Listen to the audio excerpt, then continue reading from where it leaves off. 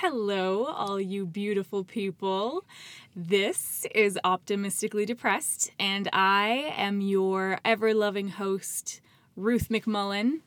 We are proudly supported by Simple Rituals Skincare. We love them, and they love us. And you should go visit them at simplerituals.ca. because you will be amazed by the stuff that they have. Seriously, it's incredible. I am so thrilled to have Mike Musso back. He was the first guy that kicked off Optimistically Depressed. He was my first podcast, and he's back again because he just has so much more to share. Hi, Mike. Hello. How's it going? Oh, I'm good. How are you doing? Good. Back for round 2. Back for round 2. I'm so happy that you're back. Thank you for having me again. Yeah. Oh, it's my pleasure. So, how was your day? It was good. Just came from a massage, so. Massages. Great. They're Greatest so invention ever. Oh, my goodness. I went and got one. So I'm massaged by Justin Brown at Massage Experts in Halifax. He is incredible. He's like the wizard of massages. Yeah, those people are always the best. Oh my goodness. I remember the first guy I went to who was like certified deep tissue was like this massive man. And so it hurt a lot. Yeah. Oh my goodness. Yeah. Justin can definitely make me cry and thank him at the same time. It's weird, but it's because he just understands. He understands how it works. Yeah, I think I bounce between 3 therapists. Yeah. One specializes in like neck and like face stuff. And then Bruce Bradley is a naturopath downtown, and he does like acupuncture and a bunch of like crazy Chinese medicine. Whoa. Yeah, he'll put pins in my ears and like, oh, it's wild. And the body reacts to the ear, and it's crazy. Whoa. And then the woman I saw today, Miranda Cameron, is amazing. She's a lady wizard, I guess. A lady wizard? Yeah. Oh my goodness. Actually, Justin massaged my mouth one time. Like the muscles in my jaw, but he had like to access one of the muscles, he had to like Inside. He went in.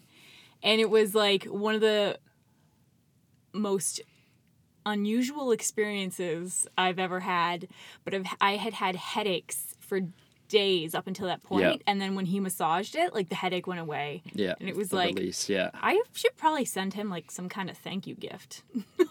I used to maybe, tip my therapists, Yes. but that becomes expensive. It does get expensive. I know, but it's just like, man, if I could, I would tip him the world. Oh, yeah. I have a lot of lower back issues, and the girl who actually specializes in like neck and jaw stuff, she worked on my lower back, but she did it from like my stomach.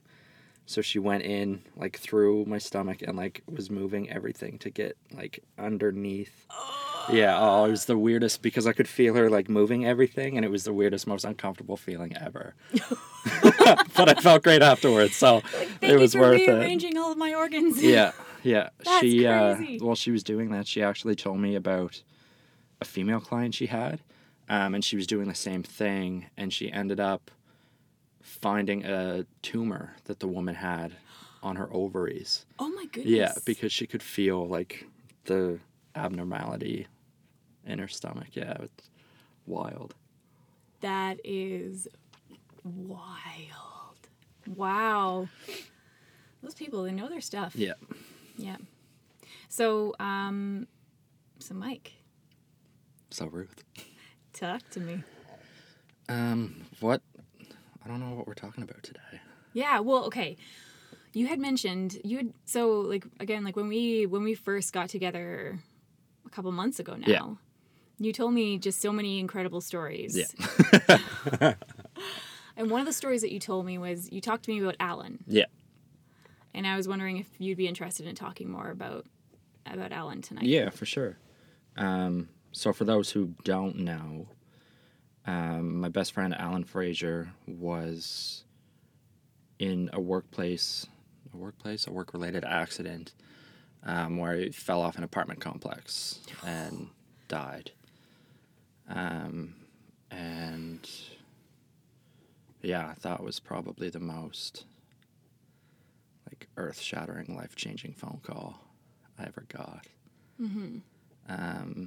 And he was the kid who like he was always the first person to like climb trees, and he would always be like the first person to climb to the top. Like he had absolutely no fear. He wasn't the kind of person who like cared about what anybody thought of him. He was just like super free spirited and adventurous and courageous. So the fact that like he died the way he did, I think, was a shock to everybody. Yeah. Yeah. And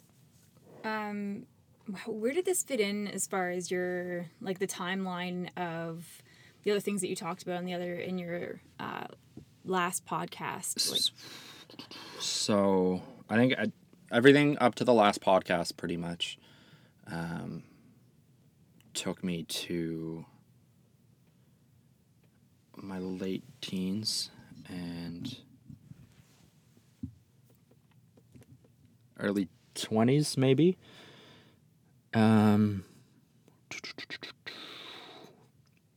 Yeah, because I think I finally dealt with the sexual abuse when... Oh, maybe that was after Alan.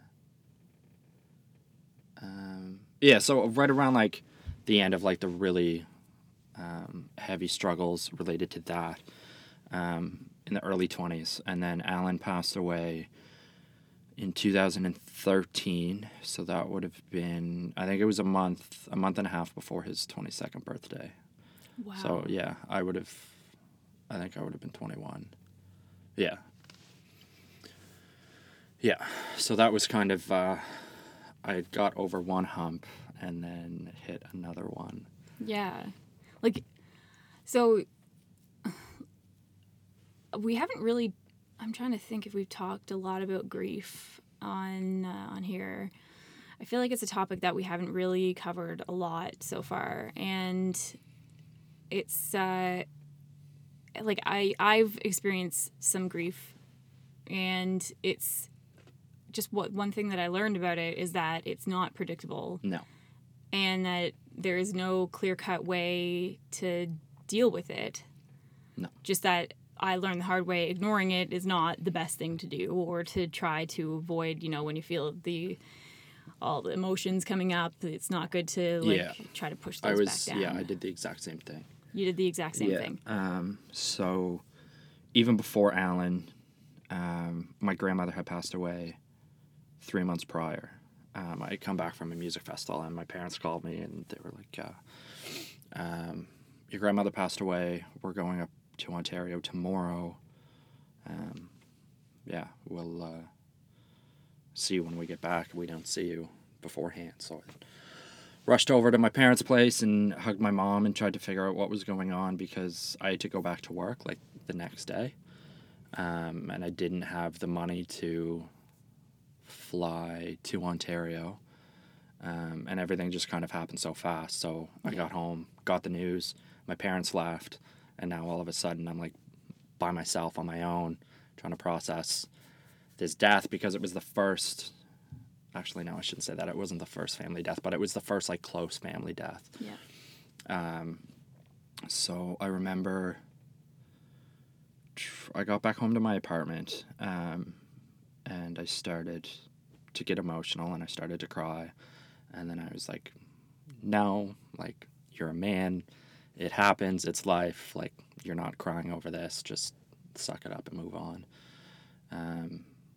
And it kind of, like, the whole situation kind of worked itself out. My grandfather ended up flying me up so I could be there with everybody, and that was sweet. And then I came home and just kind of, like, moved on with life. Mm-hmm. And then Alan died, and that just kind of started the whole process over again. But I was in the same mindset where I just, like, I didn't want to be emotional over it. And I just... You didn't want to be emotional over it. You said Yeah. before it was because men don't cry. Yeah. Is that why you didn't want to be emotional over it? Or, No, I think I was just like in this weird headspace where I thought I needed to grow up like a lot faster than I was. And I just, I don't know. I don't know what put me in that mindset. And I mean, like, I cried a lot over Alan. Yeah. And it wasn't until I called my dad and heard my dad get emotional, because my dad's like this huge stoic, like stone face guy, and he doesn't get emotional over everything. Yeah. But as soon as I told him and heard him, like, that's when I started getting really upset about it. Yeah. And then I had to call other friends. I had to call, my mom was in Ontario again taking care of my grandfather, so I had to call her, and I couldn't get a hold of her. And I had to make sure that the people that already knew didn't put it online, because I was on my way to my girlfriend's place at the time, and she was also best friends with Alan. So it was a mess, Yeah. to say the least. Yeah. I kind of wonder, like, so I remember you saying before that it wasn't until you spoke with your dad and heard him have an emotional response to the death of your friend that it started to feel more real to you. Yeah. And I kind of wonder, like, so correct me if I'm wrong, but could it be that, like, because he is a man in your life, and I would assume someone that you would look up to for, like, guidance in how Totally. a man should be? Yeah. Was it seeing that a man can get emotional over that all of a sudden make you feel like, okay, I can let go and I can be sad about this? Or was, like... I think it was just like the emotional response to my dad's, like, emotions, because, like, Al and I had been friends for almost a decade, so he was always around the house. My parents knew him, my parents knew his family, and it was just so sudden, so my dad was, like, shocked. And as soon as I heard that, it was like, shit, this is real. This is real. Okay. Yeah. And then having to tell somebody in person, like the phone calls, I've made those phone calls once before, and it was kind of really awkward, and it was about somebody that I didn't know. I was the only person who could contact, like, a friend of the deceased, but to make those calls to people you know about somebody, like, everybody cares about, is really difficult. And then to have that face-to-face conversation and have to, like, convince somebody that, like, this is real life and this is happening is probably one of the most, like, disheartening and heartbreaking things to do. So when you were grieving with friends? Yeah. So we had an amazing support system. Alan passed away on a Thursday, and I spent the night and all day Friday at my girlfriend's house.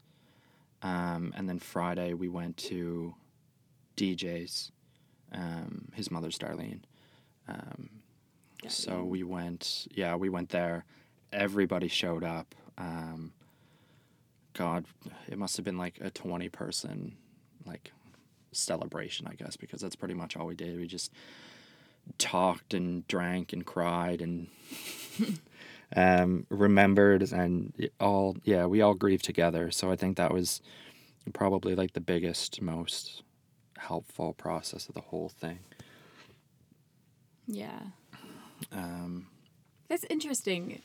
I find grief interesting.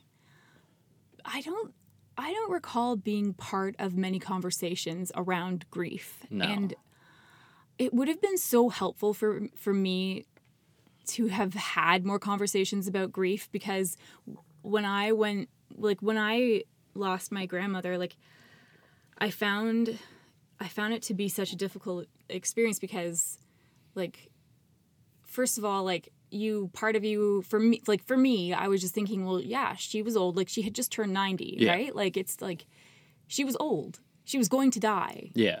And, like, this should not be a surprise for me.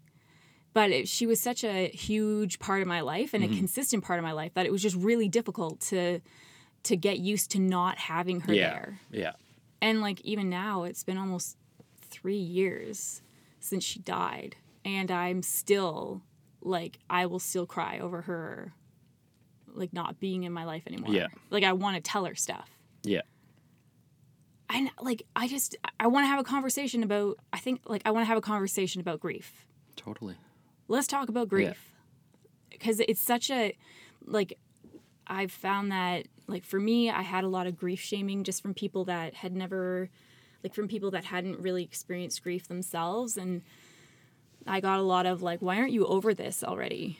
And, like, what's your problem? Yeah.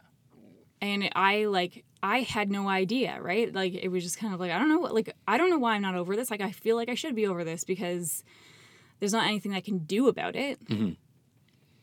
Like, and it was just really isolating.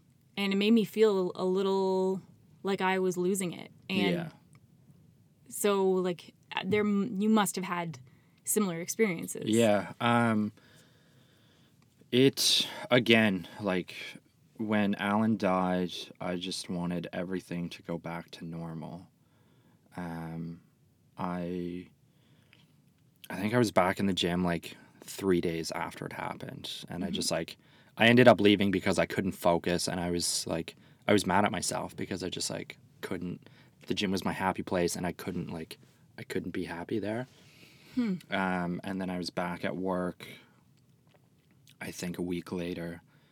And I think I lasted 2 days and ended up having an emotional breakdown because of everything that was going on, and I just, like, wasn't ready to get back to life.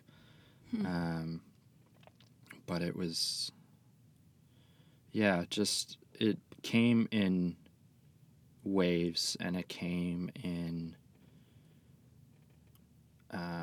just the most, like, sporadic times, I guess. And it wasn't, like, with, like, younger people, nobody, like, it's such an unexpected, like, turn of events. Like, nobody, in my experience anyway, nobody was ever like, why aren't you over this already? But I think it was just because I made the choice to suffer by myself that I was just making it a lot harder for myself. The depression came back full force. The night Alan died was the night that I found out that he was also very depressed and dealing with, like, suicidal thoughts and stuff like that. And I felt really guilty over the fact that, like, as his best friend, I didn't know. And when the depression came for me and I started having suicidal thoughts, my brain automatically went to, okay, like, if this is what Alan went through right before he died, what's going to happen to you, kind of thing. And that instilled a whole new sense of fear and anxiety. And that was something else that I kind of just held on to by myself until I hit a breaking point. And I ended up going to my mom one night, broke down, and I just kind of, like, blurted that out. And she was like, oh, well, that makes perfect sense. And I was like, really? And she's like, yes. And she explained it to me in a way that made sense, and kind of made me feel better about the whole thing, and made me realize that there was a solid chance that I was not going to die. So, yeah. It helped. Yeah. Oh my goodness. So, did you have, like, a network of people that you felt you could talk to about all of those things, or was your mom? My mom was kind of the only one, I guess. It was around the time where I hit, like, a new low with my mental health, and I was in between jobs, So I wasn't really, like, I had nothing really to distract myself. And I finally realized, this was probably a year or so after Alan had passed away, I'd realized that, like, I had held everything in for so long that, like, I forgot how to talk to people, and I forgot how to open up. So I didn't have that ability anymore. So I was literally just, like, suffering by myself. Wow. And so my mom would do, like, anything and everything she could to get me out of the house, whether it was to just, like, go to the grocery store with her and pick stuff up, or we would go on walks around the neighborhood, or at the parks or whatever, just to get fresh air, and we would talk. And she would kind of share her experiences with grief and loss and depression and stuff like that. And that was like the first time my mom had kind of admitted that she was wrong. I shouldn't say wrong, but, like, the way that she approached her depression when I was younger, like, wasn't the right way. And it probably did more harm than good when it came to the things that I was dealing with, like, as I got older and stuff like that. So we got a lot closer, like, in that period. And Okay. So that's so interesting. It's so interesting to me that like, how personal grief is. Yeah. And I just wonder, like, should it be such a, like, in a way, yes, it should be such a personal thing, because Yeah. it's different for each person, and you need to go through your own personal process. Yeah. And I understand that, a lot of people are just very, they like to keep things more quiet and to themselves, and that's what's healthy for them. But I also just, like, I wish that as far as grief went, it was something that was more openly discussed in society. Yeah. And, like, looking back at it now, like, I'm almost frustrated with myself, because, like, we had such a huge core group of people, and I knew that what I was feeling, everybody else was feeling at the same time. We were all going through the same thing together. We were all going through the same loss, and I just couldn't bring myself to talk to anybody. Do you know why you couldn't bring yourself to talk to anybody? No, I think I just got so used to being alone. I don't know if it was because, like, I just didn't see a point in it, or I figured that it was just something I could get through by myself. Because I lost a lot of people that year. So it was just kind of like a steady cycle of grief. I'd lost my grandmother in August, I think. And then 3 months later, I lost Alan. I had a friend move back home to Europe in January, I think, January or February. My relationship of 2 years had ended in May or June of that year, and then my best friend was posted to Ontario with the military. Whoa.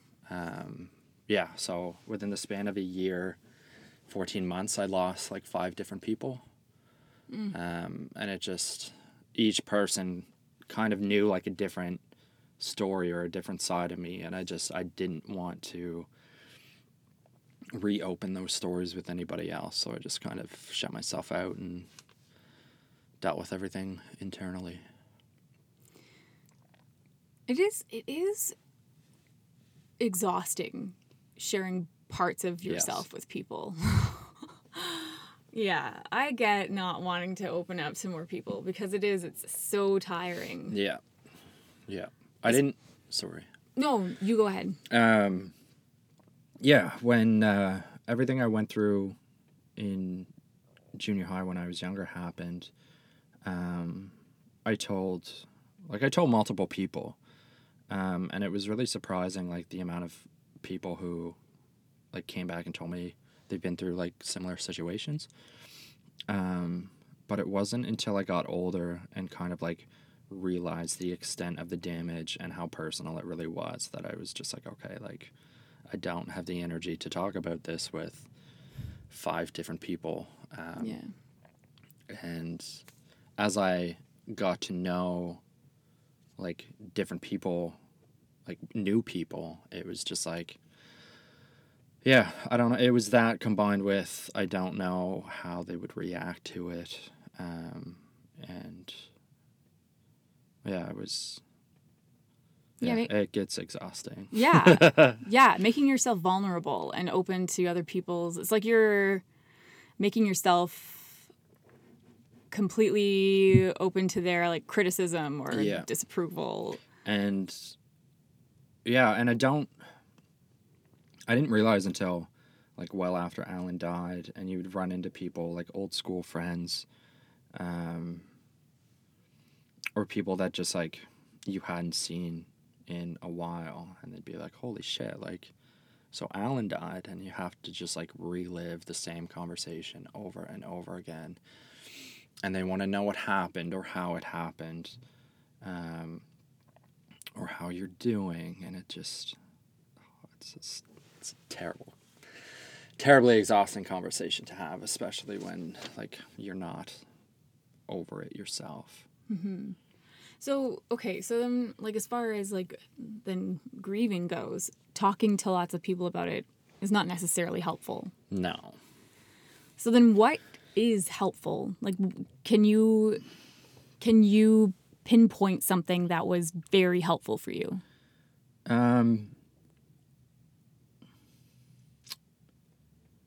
For me, I think the biggest thing was telling myself that it was an accident. When it came to light that Alan was dealing with depression, a lot of people speculated that it might have been suicide. And for me, that just like, it wasn't a possibility. Yeah, for me, Alan, like, I don't know. I think for Alan, like, if he were to do something, like, if he were to commit suicide, he would have done so in a way that, like, 100% surefire, like, it would have worked. Like, if you fall, you're not guaranteed to die. Like, you might break your legs or you might break your back and become, like, paraplegic or something. But, like, there's no guarantee that it's going to kill you. Right. Okay. And so for me, I think that was the biggest thing. After he passed, his like childhood friend who was working out in Alberta at the time came home, and me and my girlfriend at the time and Ryan all went to go see Darlene, just to talk about everything. It was the first time that Ryan was like with people, and had like actual support, and he was the one who ended up bringing it up to Darlene, and he hit a breaking point, and it just kind of came out, and he was so upset over the fact that Alan had promised him, like when Ryan came back home, that they would go out and go hiking and go on adventures and do whatever it was that they wanted to do. And I was like, look, Ryan, like if Alan made you a promise, like there's no way he would have, like, he'd break it, especially over like something like this, especially over suicide. So I think for me, just resting on the fact that it was an accident, and the way that we were kind of told what had happened is like a very plausible accident. Okay. Just made me feel a lot better about the whole thing. Okay. And then, like, and do you find that talking with people who you're really close with and who already kind of know the situation, like, was that more helpful? Yeah. Again, we had a solid core group of like 8 to 10 people. And I think all within 6 weeks, 5 of us ended up getting tribute tattoos for him. So that was all something that we could share and talk about and express. And I have a couple friends who are very like openly emotional. So if they were going through like a particularly tough time over Alan's death, like it was a lot easier for them to talk about it, and it was a lot easier for like the conversation to come out. And did you find, like, was it helpful for you when they talked about it? Yes and no. It was nice that like it was being talked about. But again, like I was so shut off at the time, it just like I could relate, but I didn't really want to talk about it. Actually, I'm going to backtrack again. One of the biggest things that helped me get over it was buying his plot marker, I guess. Okay. So when Alan died, his family was in a really tough spot financially. His dad had been laid off a couple years prior, but he was like a big car salesman in the city. So when he got laid off, he wasn't working. And then when he finally did start working again, he had to start from the bottom. So he wasn't making near enough money. And they were kind of relying just on like a single income family. So when Alan died, they didn't have money for like a funeral. They didn't have money to get a headstone. They didn't have money to bury him. His grandmother ended up allowing like his family to bury him with his grandfather. And a bunch of us ended up, along with like some of his family, ended up organizing fundraisers to help raise money to cover all the funeral costs. So me and my buddies held like a charity show. A bunch of live bands came out to play. Wow. A bunch of like old high school friends came out to play. It was sweet. Wow. And then his family ended up holding a silent auction.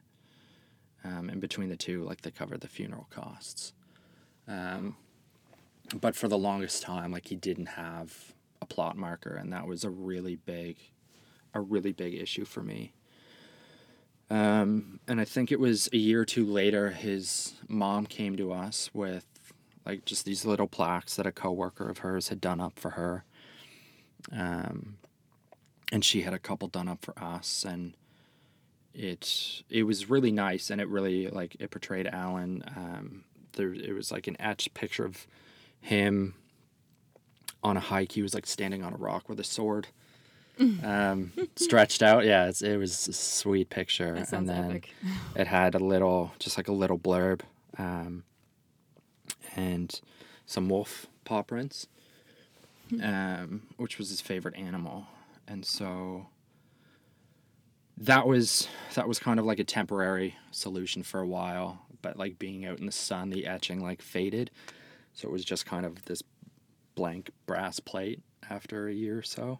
Okay. And it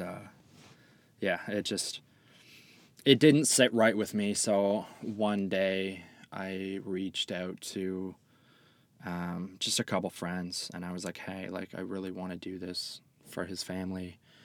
I don't know what it's going to cost. I'm just looking for interest to see like who would want to help chip in. And nobody asked twice. Like it was, I think Alan's like childhood friend, the one who had worked out in Alberta, was like, actually, I didn't even ask, or he didn't even ask me like how much. I just got a notification saying that he had sent me $500. And I'm like, Whoa. Dude, like, there's a lot of people who want in on this. Like, back it up a bit. Like, I appreciate it. Like, it was amazing. But yeah, I had called and ended up speaking with a company who would do it up, and it was, God, I don't even think it was $1,000, but I think within a week I had 10 people actually like give me money for it. Wow. And then I had a bunch more people who had said they would, but like they just, our schedules couldn't line up and they couldn't get back to me in time. So but yeah, we had more than enough money. I remember Darlene had messaged me, and she was one of the ones who had messaged me later on and was like, how much do you need? And I'm like, we're set. Like, thank you, but we're set. And she said that like whatever it cost, if we didn't have enough, like she would just pay the difference. But I was just like, yeah, no, like we're set, but I like deeply appreciate like you helping us out. And she's like, no, like you're taking my money. I don't care what what it goes towards, but I'm getting in on this. And I was just like, okay, like I can't say no. So I mean, she pitched in and she bought a huge bouquet. But yeah, me, Ryan, and I think at the time I was dating Kirsten. Yeah. Me, Ryan, and Kirsten met up with Alan's parents one night, and I think I lied to them. I said that I needed to talk to them about something. I don't remember what it was. But I was just like, hey, like, or I think I messaged his sister, one of his sisters, and I was like, hey, like, I want to talk to you and the family about something like super important.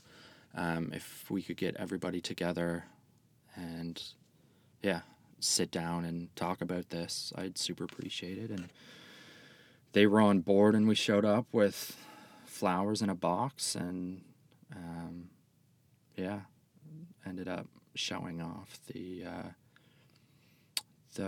plot marker, and it was the exact same design or picture or whatever as what like his mom had gotten done. Where like I had a copy of it. I was just like, this is what we want, like take a picture, scan it, do whatever you want, but like this is what's going on the thing. And it was perfect. Yeah. And so we sat them down and got them to open the box, and it was a fucking waterworks. For everybody. They were floored, and so incredibly grateful. But I think after that, for me, that was like the biggest bit of closure, I guess, because it meant that he could like properly be at rest and on display. Yeah. So it sounds like, okay, first of all, I'm teared up. That's so beautiful. It sounds like doing things to honor the person who has passed away is like very therapeutic. Yeah. Every year on the 7th, which is like his anniversary date, his family and a bunch of our friends go out and get sushi and celebrate him. And then we usually go off somewhere and just get loaded and laugh. And that's, yeah. Typically the 7th, November 7th, and December 30th, which is his birthday, we'll either all get together, or like the 30th is a lot more difficult, just where it's like Christmas and New Year's and everybody's Right. typically away. But we usually do try and make the time to get out. Those are the 2 days that are guaranteed. Like I'll be up at his grave talking to him and just catching up. And then sporadically, like throughout the year, if I'm having a tough go, then I'll go up and talk to him and just kind of unload everything out there somewhere. Wow. That's amazing. That kind of helped put things together for me, actually. I'm glad. Yeah, because I'm just thinking, like, with my grandmother, the same thing kind of happens. Like, I can't go visit her grave because it's in Ontario, but my cousin who lives out here, her and I will get together on March the 21st, which was her birthday, and we'll eat Chinese food because she loved Chinese food. Yeah. And like talk about her and do something that we know she would have enjoyed doing. Yeah. Like spending money on lots of candy. And Yeah, chocolate and stuff. It's such a weird thing. And going back to the tattoo thing, like that was such like a big, I don't want to say honor, because like it's not honoring me, but like we all did it for him. He had talked about for the longest time, like the first tattoo he wanted was going to be a wolf paw print, and he wanted it over his heart. So I think an ex-girlfriend of his who I'm still like really close with, was the first one to get it. I think she got it like God, I don't even think it was a week afterwards that she got it. And then another friend of ours got this huge, like, old traditional, like, wolf portrait on her leg.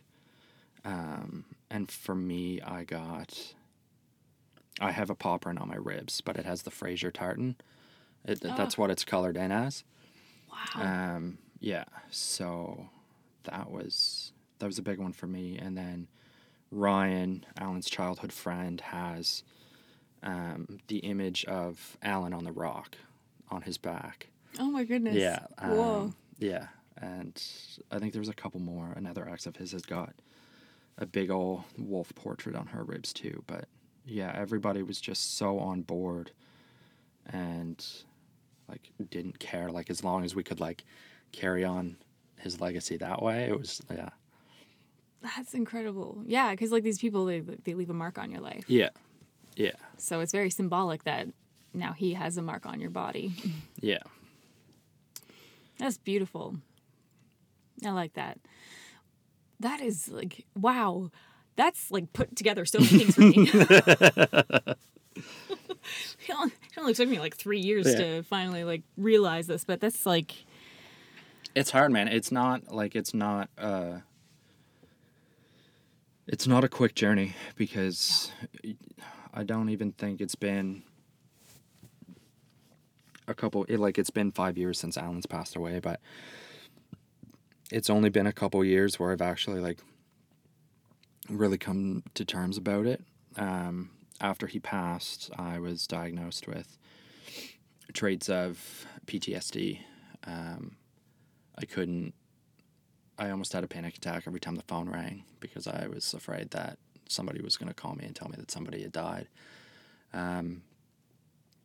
I have an incredible fear. I don't want to say fear. Yeah, it's a fear of falling. Oh, yeah. I don't like heights to begin with, but like with what happened, like the added, Yeah. I guess, consequence of heights is falling. Yeah.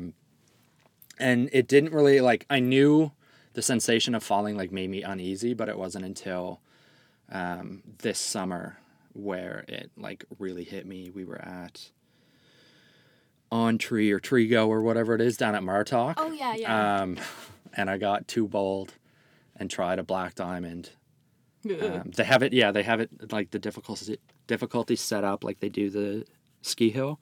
So the black diamonds are like the really hard ones. And I had ended up climbing up this really high like starting point, and then they had this like it was like a rolling log bridge that you had to try and cross, but you were like 50 feet up in the air.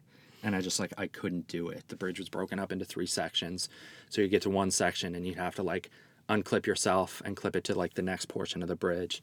And it just, it was bad news. I didn't even get across the bridge and I had to tap out. But then I was just like stuck up there until like somebody came and rescued me. And then he like put me over to the next section and they set me up to go down, but they're like, you have to throw yourself off. And I was like, no. I'll take option B. Yeah, but he was like, yeah, in order to get down, you have to like, and it was literally like I had to lean on the edge and just like fall and hope that like these guys were strong enough to actually like stop me from falling. But yeah, and I mean, they were like, it was great. I got down safe, but just like that whole process made me like imagine and like relive what Alan went through, and it wasn't a good time. Do you like, in retrospect, are you glad it happened? I mean, yeah, I guess. It gives me, I don't know, I guess it just gives me strength to like deal with other things, like in a controlled environment like that, like I know I'm going to be safe. And I mean, like anywhere else, like I'm obviously going to be incredibly careful about my surroundings and like what goes on. I think it was like 2 winters ago, I ended up falling down. I fell down a cliff, essentially. I was waterfall hunting in the winter, and my friend took me out into the middle of nowhere, and I should have like called it quits when I stepped out of my car and went like knee deep in snow. And I was just in like loafers, essentially, and jeans, and it was all bad news. Yeah. But when we got to the site, like, we were up on this hill, and the waterfall was down below, but the entire hill was just like ice. So we're sitting there like grabbing onto trees and stuff, so like we didn't slip. And I just took a step, and I wasn't holding on to anything, and I literally slid like 40 feet down this steep hill and wrapped myself around a tree. And just like the whole, I don't know, just like that feeling of like no control and helplessness is just like, it is so panic inducing. And yeah, it just, you literally just feel helpless. And it just, every time something like that happens, like the first thought in my head is Alan. Yeah. But yeah, I guess it all leads to growth regardless. So I can't be too scared of it, or I can't let it control certain situations. So Yeah. Oh my goodness. Yeah. I know. It's weird. Like, grief is something that has to happen while you're like grief and adjustment and like yeah, these fears that can be born out of grief. Like, these are things that you need to carry with you and like learn how to deal with them while you're still living your life. yeah. Yeah. And it recently resurfaced too. Kirsten's uncle was diagnosed a couple years ago with glioblastoma, terminal brain cancer. And he was given, I think he was given like 2 years. But as it progressed and as it got worse, and like the calls would come in for updates, it was like every time she got a phone call in my head, it was just like, okay, like, is this the one? Like, is this going to be the phone call where like he's no longer with us? And how am I going to deal with that? Like, it was stressful in the sense that like I was watching her lose somebody that she cared about, but for me it was also stressful in the sense that like I never knew when it was going to happen, and I just like I didn't want to get that phone call, I guess. And it like I wouldn't even be getting the phone call, like it's Kirsten, but like I knew how I felt when I got the phone call, and I knew how I made other people's feel when like I made that phone call. So I really didn't want to relive that moment. And when it came down to it, when it came to the end of Ken's life, it got to the point where he decided to stop taking medication, and opted for assisted suicide. And the doctors that he was dealing with and that took care of him were gracious enough to like fast track the process for him. So a couple days before he ended up passing, like Kirsten and I got to go in and actually like say goodbye to him properly, which in itself was like a very awkward, hard thing to do. But at the same time, he was so like, I don't want to say he was so on board, but he was so fine with it. Like, it was just, I'm sure like the whole aspect of death was there inside of him, but the fact that he was able to go out on his own instead of being eaten away by this disgusting disease, I think made the whole process so much easier for everybody. And I mean, like, she still has her days, and I don't blame her. Like, it's a heavy thing, and this was her first like real like family loss. So obviously like it's going to be the hardest hitting, but I think the fact that it happened the way it did kind of changed the process for everybody. Okay. For the better? Yeah. Oh yeah. Yeah. just because like the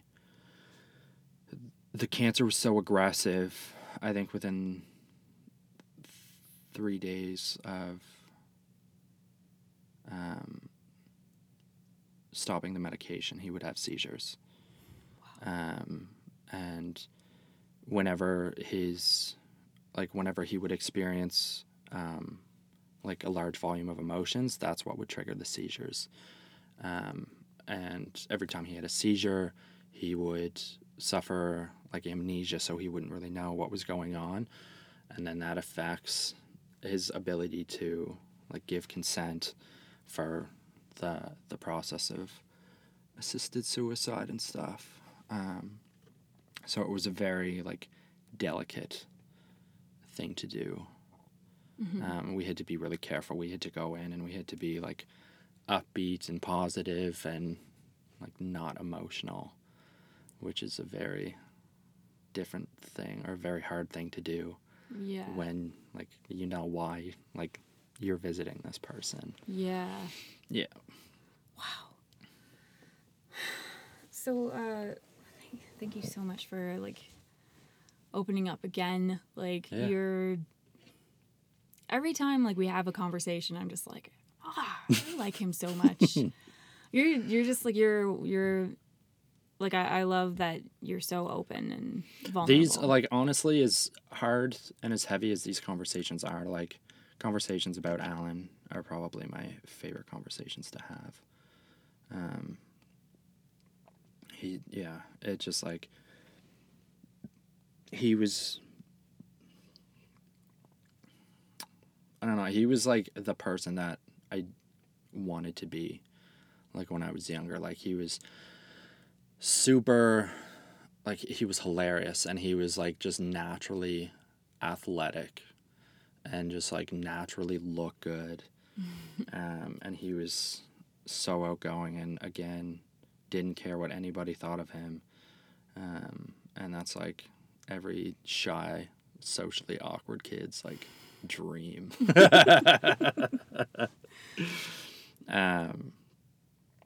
Yeah, so I mean like being able to talk about him and like allow other people to know just like who he was and how he made like other people feel, and just like paying tribute to him in general, I guess, are like the best conversations. Awesome. That was putting together so many things for me too. Glad. Thank you. So I usually at the end of the podcast I ask what it looks like to be mentally healthy, but we've done that. and I would almost kind of want to ask what it looks like, what you think it looks like to grieve in a healthy way. I don't know, like I think it boils down the same way. Just talk about it, regardless of how hard it is.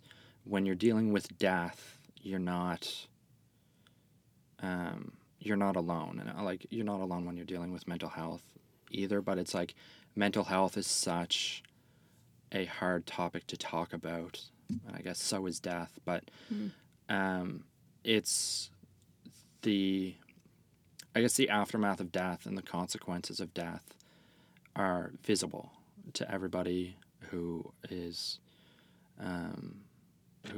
dealing with that grief. So I don't know, I guess in hindsight it would be a lot easier to talk about. But yeah, the only thing I could really say that helped me was doing things that I knew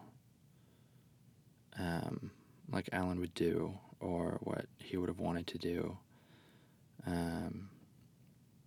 And just, yeah. Don't talk about, I guess, like their absence. Like, talk about them like you would if they were still here. Keep, I guess, do whatever you can to keep the memory alive, I guess. And over time, it does get easier. It never goes away, but it does get easier. It's like readjusting to the way that they're present in your lives. Yeah. In your life. Yeah, whether you believe in resurrection or the afterlife or whatever, it just, regardless of where they are, I'm sure there's always a part of them that is watching over and making sure that you don't stray too far, and they look out for you and stuff like that. But yeah. Awesome. Thank you so much. Thank you for coming out here again and talking with me again. Thank you so much for having me. Yeah, it's always a pleasure. And thank you so much, everyone, for listening. We really appreciate it. And if you could do me a favor and rate this and review Optimistically Depressed, that would be awesome. If you could follow me on Instagram at Optimistically Depressed, that would be great. What's your handle? On Modern Moose Photo on Instagram, that's mdrnmoose.photo. I'm just Modern Moose Photography on Facebook, I think. And that's the extent of my social media. And Mike's photos are awesome, just so that everybody knows there. If you're looking for some great visual stimulation, go follow him. I love it. Thank you. Oh yeah. Thank you, everybody. Have a great night, morning, afternoon, evening. I love all of you. Wherever you are. Yeah, wherever you are. And remember, we're sitting here loving you. Bye.